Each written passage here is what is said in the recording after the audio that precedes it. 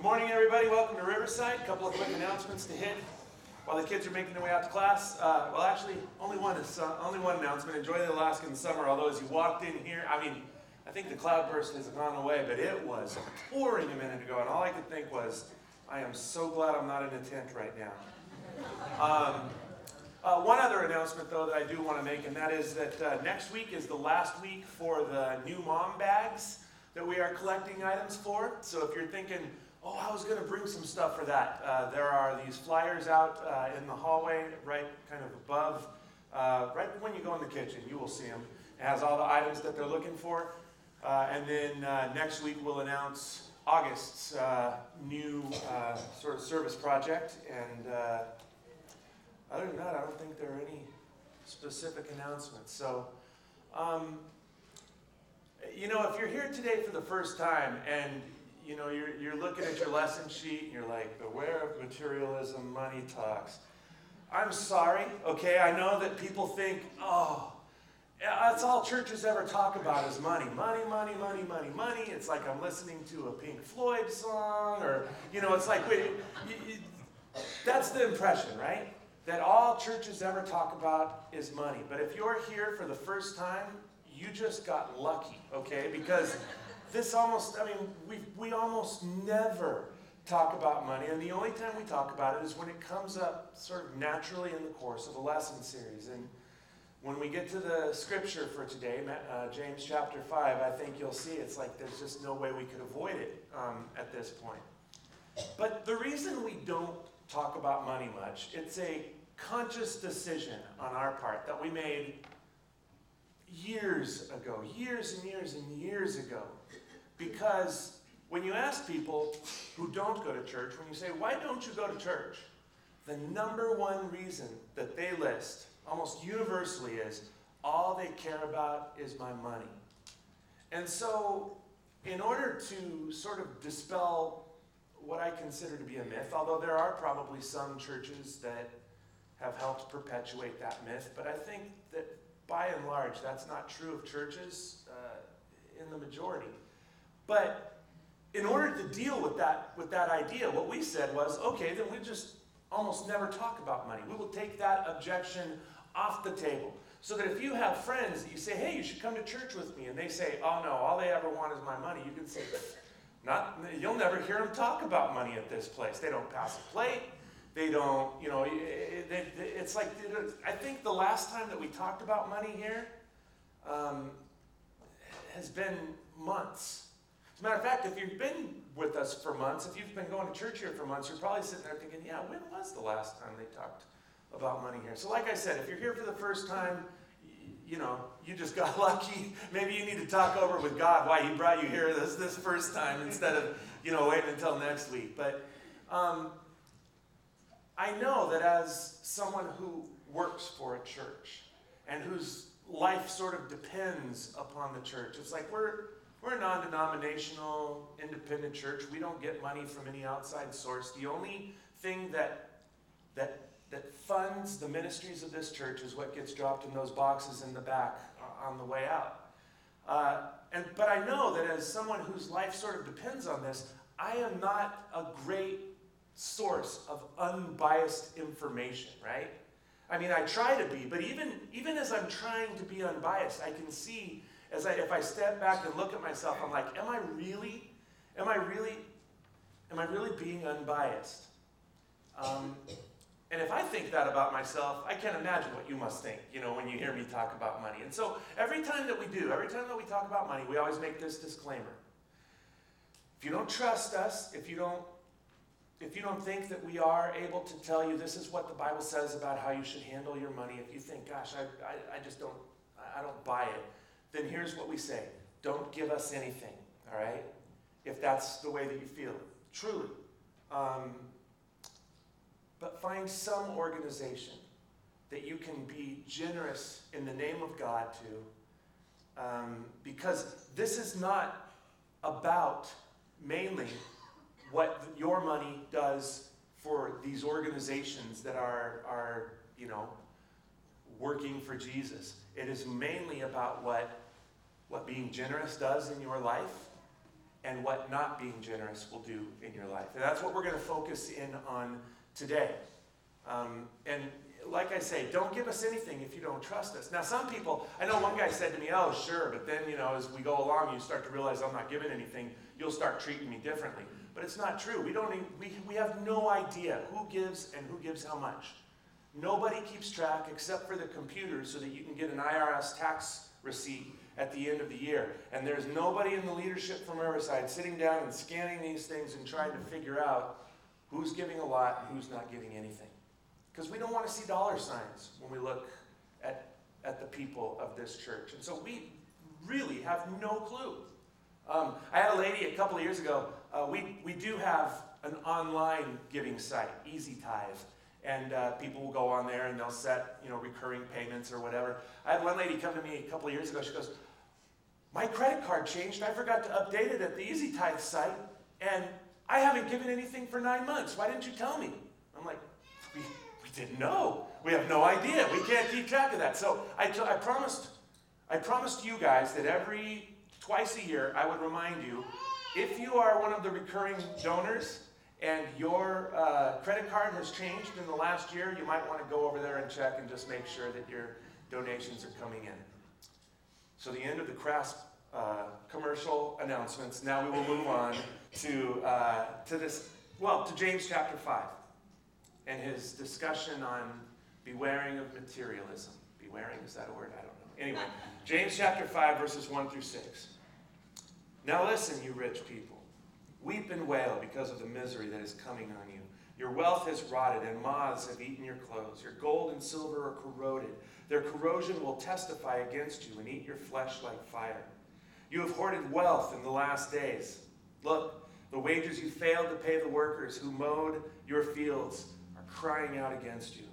The cries of the harvesters have reached the ears of the Lord Almighty. You have lived on earth in luxury and self-indulgence. You have fattened yourselves in the day of slaughter. You have condemned and murdered the innocent one who was not opposing you. Now those are harsh words, right?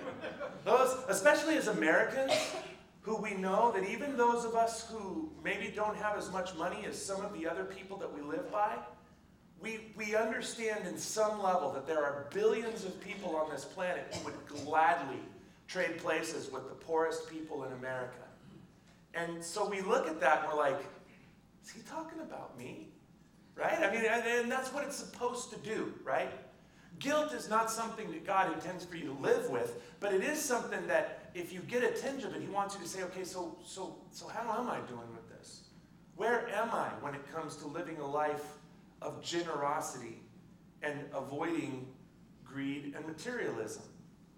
And James is not so much trying to say, yeah, you should feel bad and you should just stew in it, as much as he is trying to say, you need to be really careful because this is something that will destroy your life. It'll destroy your relationships. It'll destroy every part. And if you've ever seen the movie Ebenezer Scrooge, or Christmas Carol, you know where Ebenezer Scrooge ends up. You don't get there overnight, right? But we're either moving towards him or away from him. There's no just sort of settling down somewhere and staying there. Now, I will say this before we move on. A lot of times people will think, well, yeah, money, the Bible says money is bad. Money is evil. No. Money is a tool, right? And it's neither inherently good nor inherently evil. It depends on how you handle it that will determine what kind of influence your money has in this world and what kind of influence your money has on you as you go through this world. I call today's lesson Money Talks because, well, two reasons. I saw this silly little poem once, and it said, money talks, I'll not deny. I heard it once, it said goodbye. And I don't know if that's your experience with money or not. I liked that. I thought, I was like, that's pretty good. I said, hey, Judy, look at this. She was like, yeah, it's like she got a little different sense of humor than me. I thought that was kind of funny. But it also got me thinking about if money could talk, what would it say to us? And over time, I sort of kind of saw these. Have you ever seen those cartoons where they're like a little angel on one shoulder and a little devil on the other, and they're both whispering in the guy's ear and trying, the angel's trying to get him to do the right thing, the devil's trying to get him to do the wrong thing. That's sort of the way that I picture money. When we say that money talks, there are two voices that it speaks with. One, I guess I would call redeemed money, which is when I sort of take what I have and I bring it under the lordship and the direction and the guidance of Jesus. And the other is unredeemed money, where I'm like, no, I don't care what the Bible says about how I should handle my money. I think I know better than God what's going to make me happy, and so I'm going to do what I want, and I'm going to handle it the way that I think I should handle it. And when that happens, unredeemed money shouts into your life. It comes at you from every corner of our culture, and even from inside, from our human nature. Redeemed money whispers with a small, still voice, and you've got to tune it in and practice to listen to it. But whichever one you listen to is going to determine the very course of your life. In Proverbs chapter 4, verse 23, the Bible says, "Be careful what you think, because your thoughts run your life." Now, your thoughts come from basically who you listen to, right? And so for the purposes of today's lesson, we're going to focus in on this concept of what kind of thoughts are driving your life when it comes to money. Because what will happen is, unredeemed money, it's sort of like it's tricking you, right? Saying, hey, you do this and you'll be happier, and you just keep reaching for it, and instead of getting happier, you get more and more miserable, even if you are able to create more and more wealth, material wealth. And it reminded me, as I was getting ready for this, it reminded me of a silly little video that I saw years ago, that this is sort of kind of what money does to us. If you kind of squint your eyes and turn your head just a little bit. But the other thing that I think is funny about this video is it reminds me a little bit, or maybe a lot, of somebody who works at this church. Let's watch. Sarah, how you doing, man? Hey, pretty good, Gabe. Oh, got something on your shirt. Not today, Terry.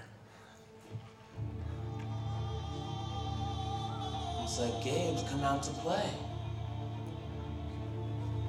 You do have something on your shirt, though. No, I don't. Yeah, you kind of do. No, I'm pretty sure I don't. Got a clean shirt at my desk if you want me to get it for you. Don't see why that would be necessary. Well, because the shirt you have on right now, it's not clean. Except for that it is. Me, I have a clean shirt. Oh. You have some schmutz on your jammy No, jam. there is no schmutz in my jammy jam. You know what? Why don't I just get it for you? Yeah, why don't you do that? Yeah. And there we go. Did you get it?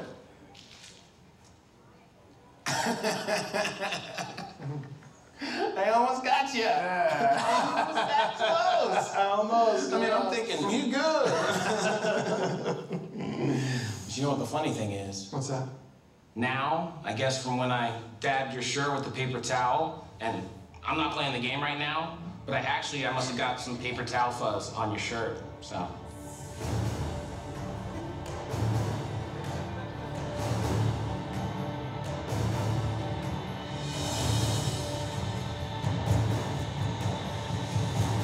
Hey, how long has Karen been wearing her hair up like that?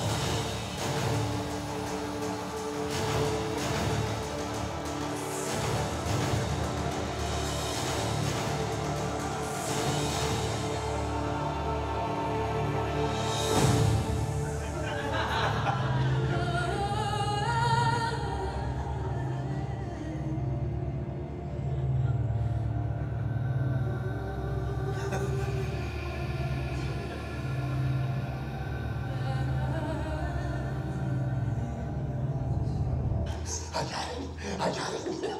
There's no way you're gonna get it now. Oh, yeah. Yeah, I do have schmutz. There's schmutz all over me now. You can't deny that. Terry's not gonna know what hit him. I will win. I win.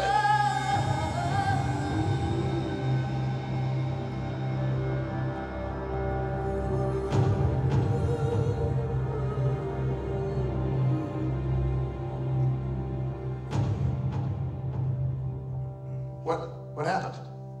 Terry died!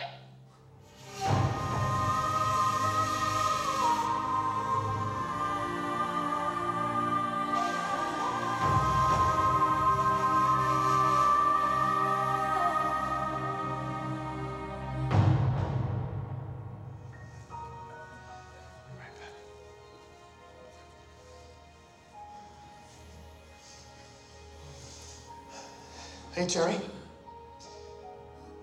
It's Gabe. I just wanted to let you know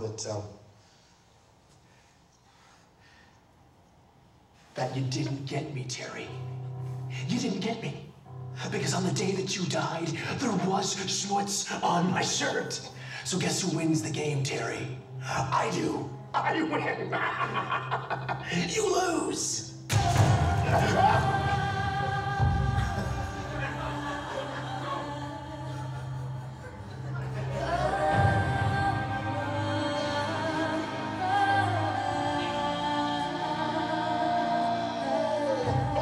Oh, Terry!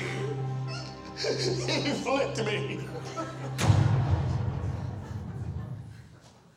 You gotta be careful around here with that whole, you got something on your shirt thing. But, the reason I showed that, and I know it does seem to kind of go on, and then you're like, it's not done. My wife was sitting back there last night, and she kept looking at me going, when is this gonna be over? And I was like, just wait for it. Not everybody's gonna find that hysterically funny, as I did, but I showed it because that's sort of what money does. It keeps tricking you, and then you think, oh, I finally beat it. It's like, nope, and so what we're going to do today is we're going to talk about what does unredeemed money say to me, and what does redeemed money say to me.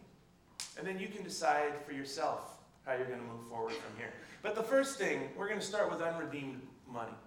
And the first thing that unredeemed money says to you is only compare yourself to those with more.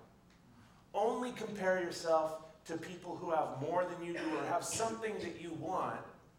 Never to people who have less than you, so that you can start feeling grateful for what you do have.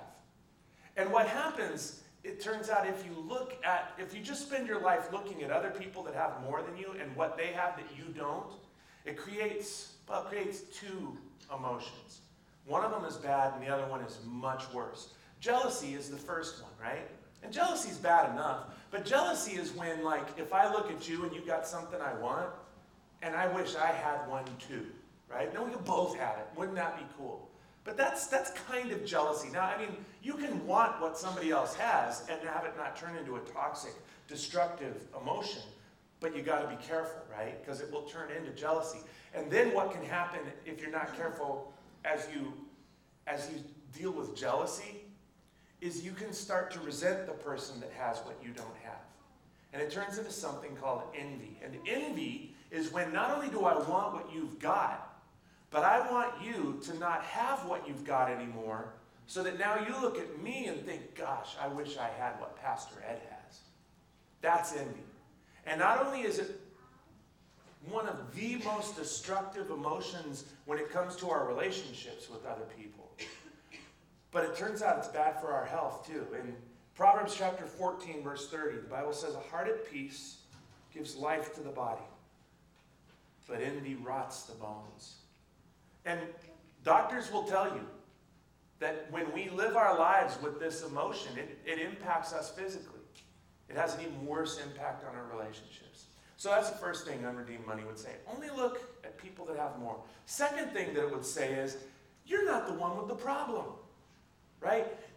Unredeemed money will say, there is a huge greed problem in the world. It's just not you, right? You don't have enough to be greedy. And so you're not only are you not the problem, but you can't even be a source of the solution because you don't have enough to make any kind of difference. So there is a problem, it's just not with you. And yet, Jesus would over and over and over, most of the talking that Jesus did while he was on this earth was to people who were terribly poor. In extreme poverty. And at one point, he was talking to these people, and this is what he says in Luke chapter 12, verse 15. He says, watch out. Be on your guard against all kinds of greed. Because see, there's more than just one kind of greed. There's wanting money, but there is so much more. We don't have time to get into all that, but that's an entire lesson in and of itself. But when it comes to greed, Jesus says you've got to watch out for it. Why? Because this is one of those things that will impact us and we won't even realize it's impacting us. It's when we say that without even thinking about it. Yeah, there is a problem. It's just I don't have a problem. And Jesus, you never see him say, watch out and be careful and be on your guard for all kinds of lying, right? Or all kinds of stealing, or all kinds of lashing out in violence and hurting other people. Why doesn't he tell us to be careful and to watch out for those things? Well, because we pretty much know when we're engaging in those activities, right? You know when you lie that you're lying. You just, you may justify it to yourself. You may think, I have to. It's okay. But you know that you're doing it, right? But when it comes to greed, Jesus says, you can live your life and never realize that this is something that is eating you from inside like a cancer. And so these kinds of scriptures are supposed to make us think, could I have something like this going on with me? And I'm not saying that everybody does, because we don't all have a problem with this, right? A lot of people have sort of figured it out and moved forward and learned how to be generous with what they have and listen to redeemed money instead of unredeemed money, to that voice. But this should always be one of those checkups, one of those things that we say, how am I doing? Because this is something that Jesus says can happen to you. You don't even realize it. You don't even recognize it. And the third thing that unredeemed money would say is, you'll be generous when you have enough. And the idea there is that there's such a thing as enough, but I'm just not there yet, right? And what the Bible says over and over and over and over again is, if you don't start now with a little bit, you will never learn to be generous, even if you have all the money in the world.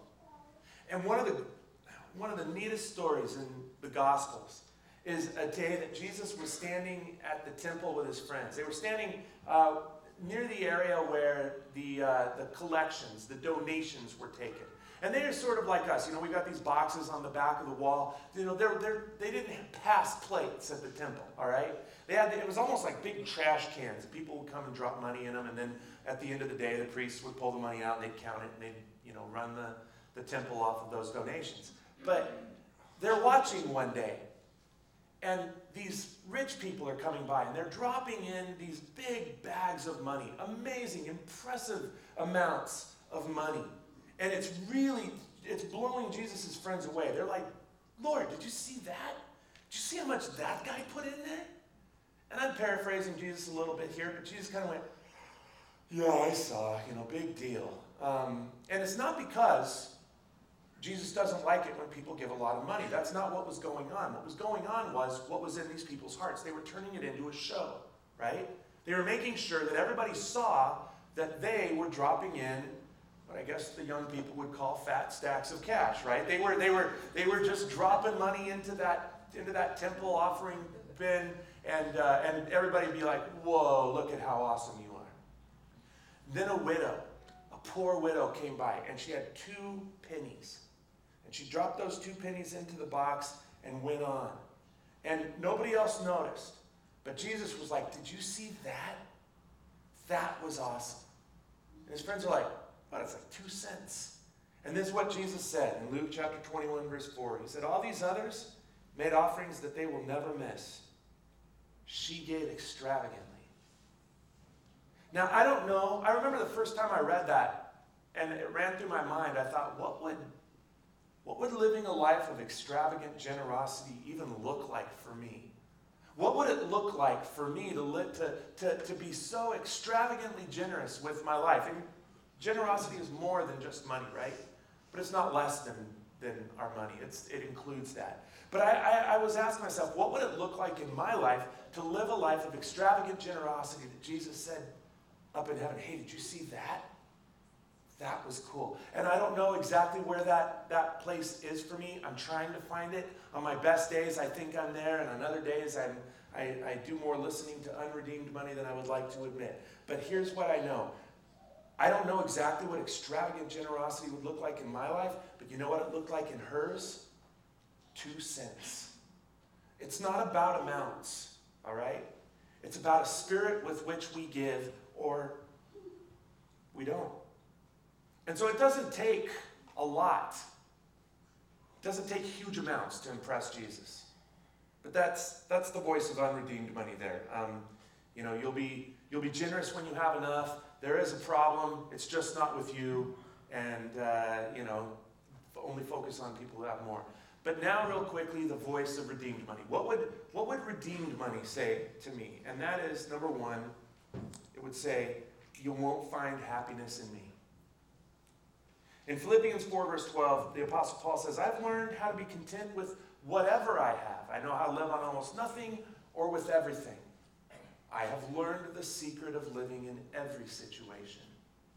And I used to think that contentment was something that you were either born with or you weren't, right? That you had people who were content, and then you had people who were driven, type A, get things done sort of individuals. And that you couldn't, if you were a type A personality, you couldn't be content. That was just the way that it was. But if there has ever been a more driven, type A personality, get things done individual that has ever lived in the history of this planet than the Apostle Paul, I don't know who it was. And that guy said, I've learned. He says, contentment is a learned trait. And it's not easy, but it is one of the most important things that you can ever learn to develop. Because it will get rid of this insatiability, and it will bring you to a place where even if you don't have enough, it won't impact every part of your life. It won't impact your identity. It won't impact, you won't be defined by money. You will be defined by something completely different, something that can never be taken away. So that's the first thing that it would say is, focus. You'll be happier if you're generous. I mentioned earlier that money is not in and of itself bad. I don't know if you've ever heard the statement, money is the root of all evil. I know that's what I always thought the Bible said. Money is the root of all evil. But that is not exactly what it says. In 1 Timothy chapter 6, verse 10, Paul says, the love of money is the root of all kinds of evil. It's a completely different statement, right? And it differentiates, it distinguishes between money, which can be a great thing. As a matter of fact, in Romans chapter 12, the ability to create wealth and then be extravagantly generous is listed as a spiritual gift. I don't know where I was when that gift was handed out. I was somewhere down the street getting a sense of humor that I found funny, I guess. I don't know. But some people have this ability, right? They sneeze and there's more money. They're like, oh, look, I got more money. You're like, how do you do that? It's like, and if you then take that and are extravagantly generous, it doesn't rot you.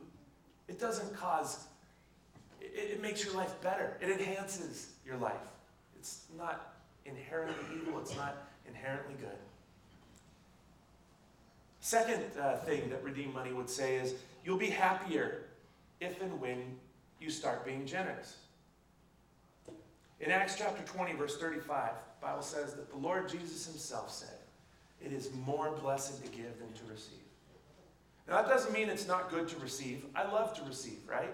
Everybody likes receiving. But what even psychologists have figured out is that if all you do is get, instead of giving, then even the receiving will become like, what's even the point of that? That doesn't make me feel good anymore. There was a study that was done a few years ago where researchers gave $100 to a group of people, and they said to half of the people, go buy whatever you want. And they said to the other half of the people, go buy something and give it away to somebody who needs it. And when those people came back, the people who were told, buy whatever you want with this $100, you know what they said almost universally was, if I had had just a little bit more, I would have gotten really what I wanted. And the people that were told, give this away to somebody, they came back and, they couldn't stop talking about how it made them feel to bless somebody else. And it's almost like, Jesus was right. Who knew, right? I look at that statement, I'm like, that couldn't possibly be true. And yet you see it over and over and over again. Jesus is right. Listen to his voice. More blessed to give than to receive. And that leads to the third and final point for today. The time to be generous is right now. Don't wait, right? I remember years ago, Judy and I think we'd been married 3 or 4 years, maybe not even that long. And even with our meager income, we had gotten ourselves into fairly serious debt. And so a couple from our church who they went through what is sort of the precursors of the Dave Ramsey course that we teach here at Riverside every year or so. And they agreed to sit down with us, help us with our budget, help us with our bills, and help us figure out how to climb out of this place that we had gotten ourselves to. Which we've got a few people here at this church that will do the same thing. If that's something that you're like, gosh, I need that. We have some people here that will do that with you if that's something that you're interested in. But I'll never forget, we sat down with them. They said, okay, let's make your budget first. Here's your budget. Now let's talk about debt reduction. And now let's talk about giving back to God. And they didn't start with some huge percentage. They said, that's not really responsible. We need to start you off smaller so you can get that debt taken care of. And then once you get that debt taken care of, then how much you give can go up. But they started us at 3% of our income that we just gave back to God. And I remember looking at that and thinking two things, one of which I told our counselors and the other that I kept to myself. One was, if I use that 3% to put towards our debt reduction, that would really get us out of debt faster. That I said out loud. The other one was, I could spend that 3% on myself and really feel, have a lot more fun in my life. That was the one I didn't share. But I told them, I said, my idea is I could just put that towards debt reduction. They were like, no, you can't afford to wait to be generous, right? And for you right now, Ed and Judy, 3% is being generous. And God is going to notice that, and that's going to make a difference. And it's because Jesus, look at what Jesus says in Luke chapter 6, verse 38. Let's go to Luke 6:38, and then we'll come back to the video, okay, Greg? He says, give and you will receive. You'll be given much, pressed down, shaken together, running over. It'll spill into your lap. The way you give to others is the way that God will give to you. And I remember looking at that going, okay, all right, I guess, again, it's one of those things that I learned as I brought I was like, what does it matter? This 3% of my income, it's not going to make any difference in anybody's life at all. It turned out I was wrong. It made a huge difference in our lives. Huge difference. Because when I brought him that lousy little amount of money and said, here, Lord, I don't know what we're going to do with this, but let's be generous to somebody. Let's do something great with this. He took that messy little tiny bit and he did something miraculous with it. And it reminded me, I was going along, I saw on one of my friend's Facebook pages this very short video. It's less than a minute. I'm going to show it to you just here at the end because this is what God does with anything that you bring and give to him. Let's watch.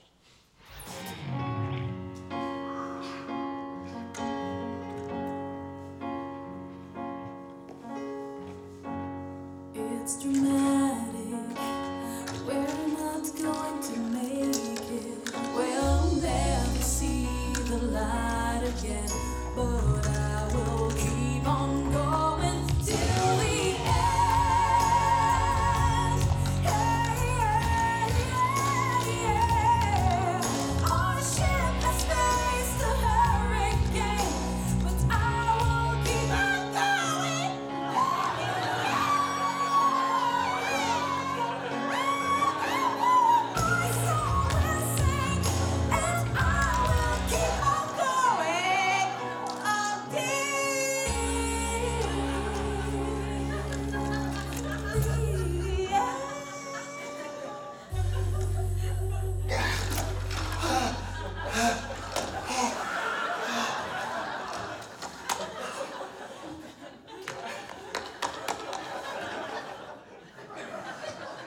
That's what God does with us, seriously. He doesn't sweat when he does it. It's like no problem for him. But still, I don't know how he does it. But he does it over and over and over again. Folks, I don't know where you are in your life right now when it comes to generosity. I don't know where you are financially. I don't know what's going on. Like I said at the beginning of this lesson, if you think all we're trying to do is get more money out of you, don't give to us. But find some way you can be extravagantly generous. And if you need help, if you need somebody to walk through this process with you, fill it out in one of those communication cards and drop it in the box or hand it to me on the way out and we'll get in touch with you. But this is one of those things. What would extravagant generosity even look like in your life? Let's pray. Father, we are so grateful for your Son and for the fact that he lived a life of extravagant generosity towards us. Lord, teach us what it will look like to live lives of extravagant generosity back towards you, towards the other people that are around us, that you have entrusted into our lives. In Jesus' name we pray. Amen. Thank you, Ed. Remember, by next week you bring all the stuff for the That's right. new mom's baby bags. And let's go ahead and stand and close with the final chorus. Today is the day you have made, and I will rejoice and be glad in it. Today is the day you have made, and I will rejoice and be glad in it. And I won't worry about tomorrow, giving you my fears and sorrow. When you lead me, I will follow, trusting in what you say. Today is the day. Today is the day. Today is the day. God bless you. Have a great week.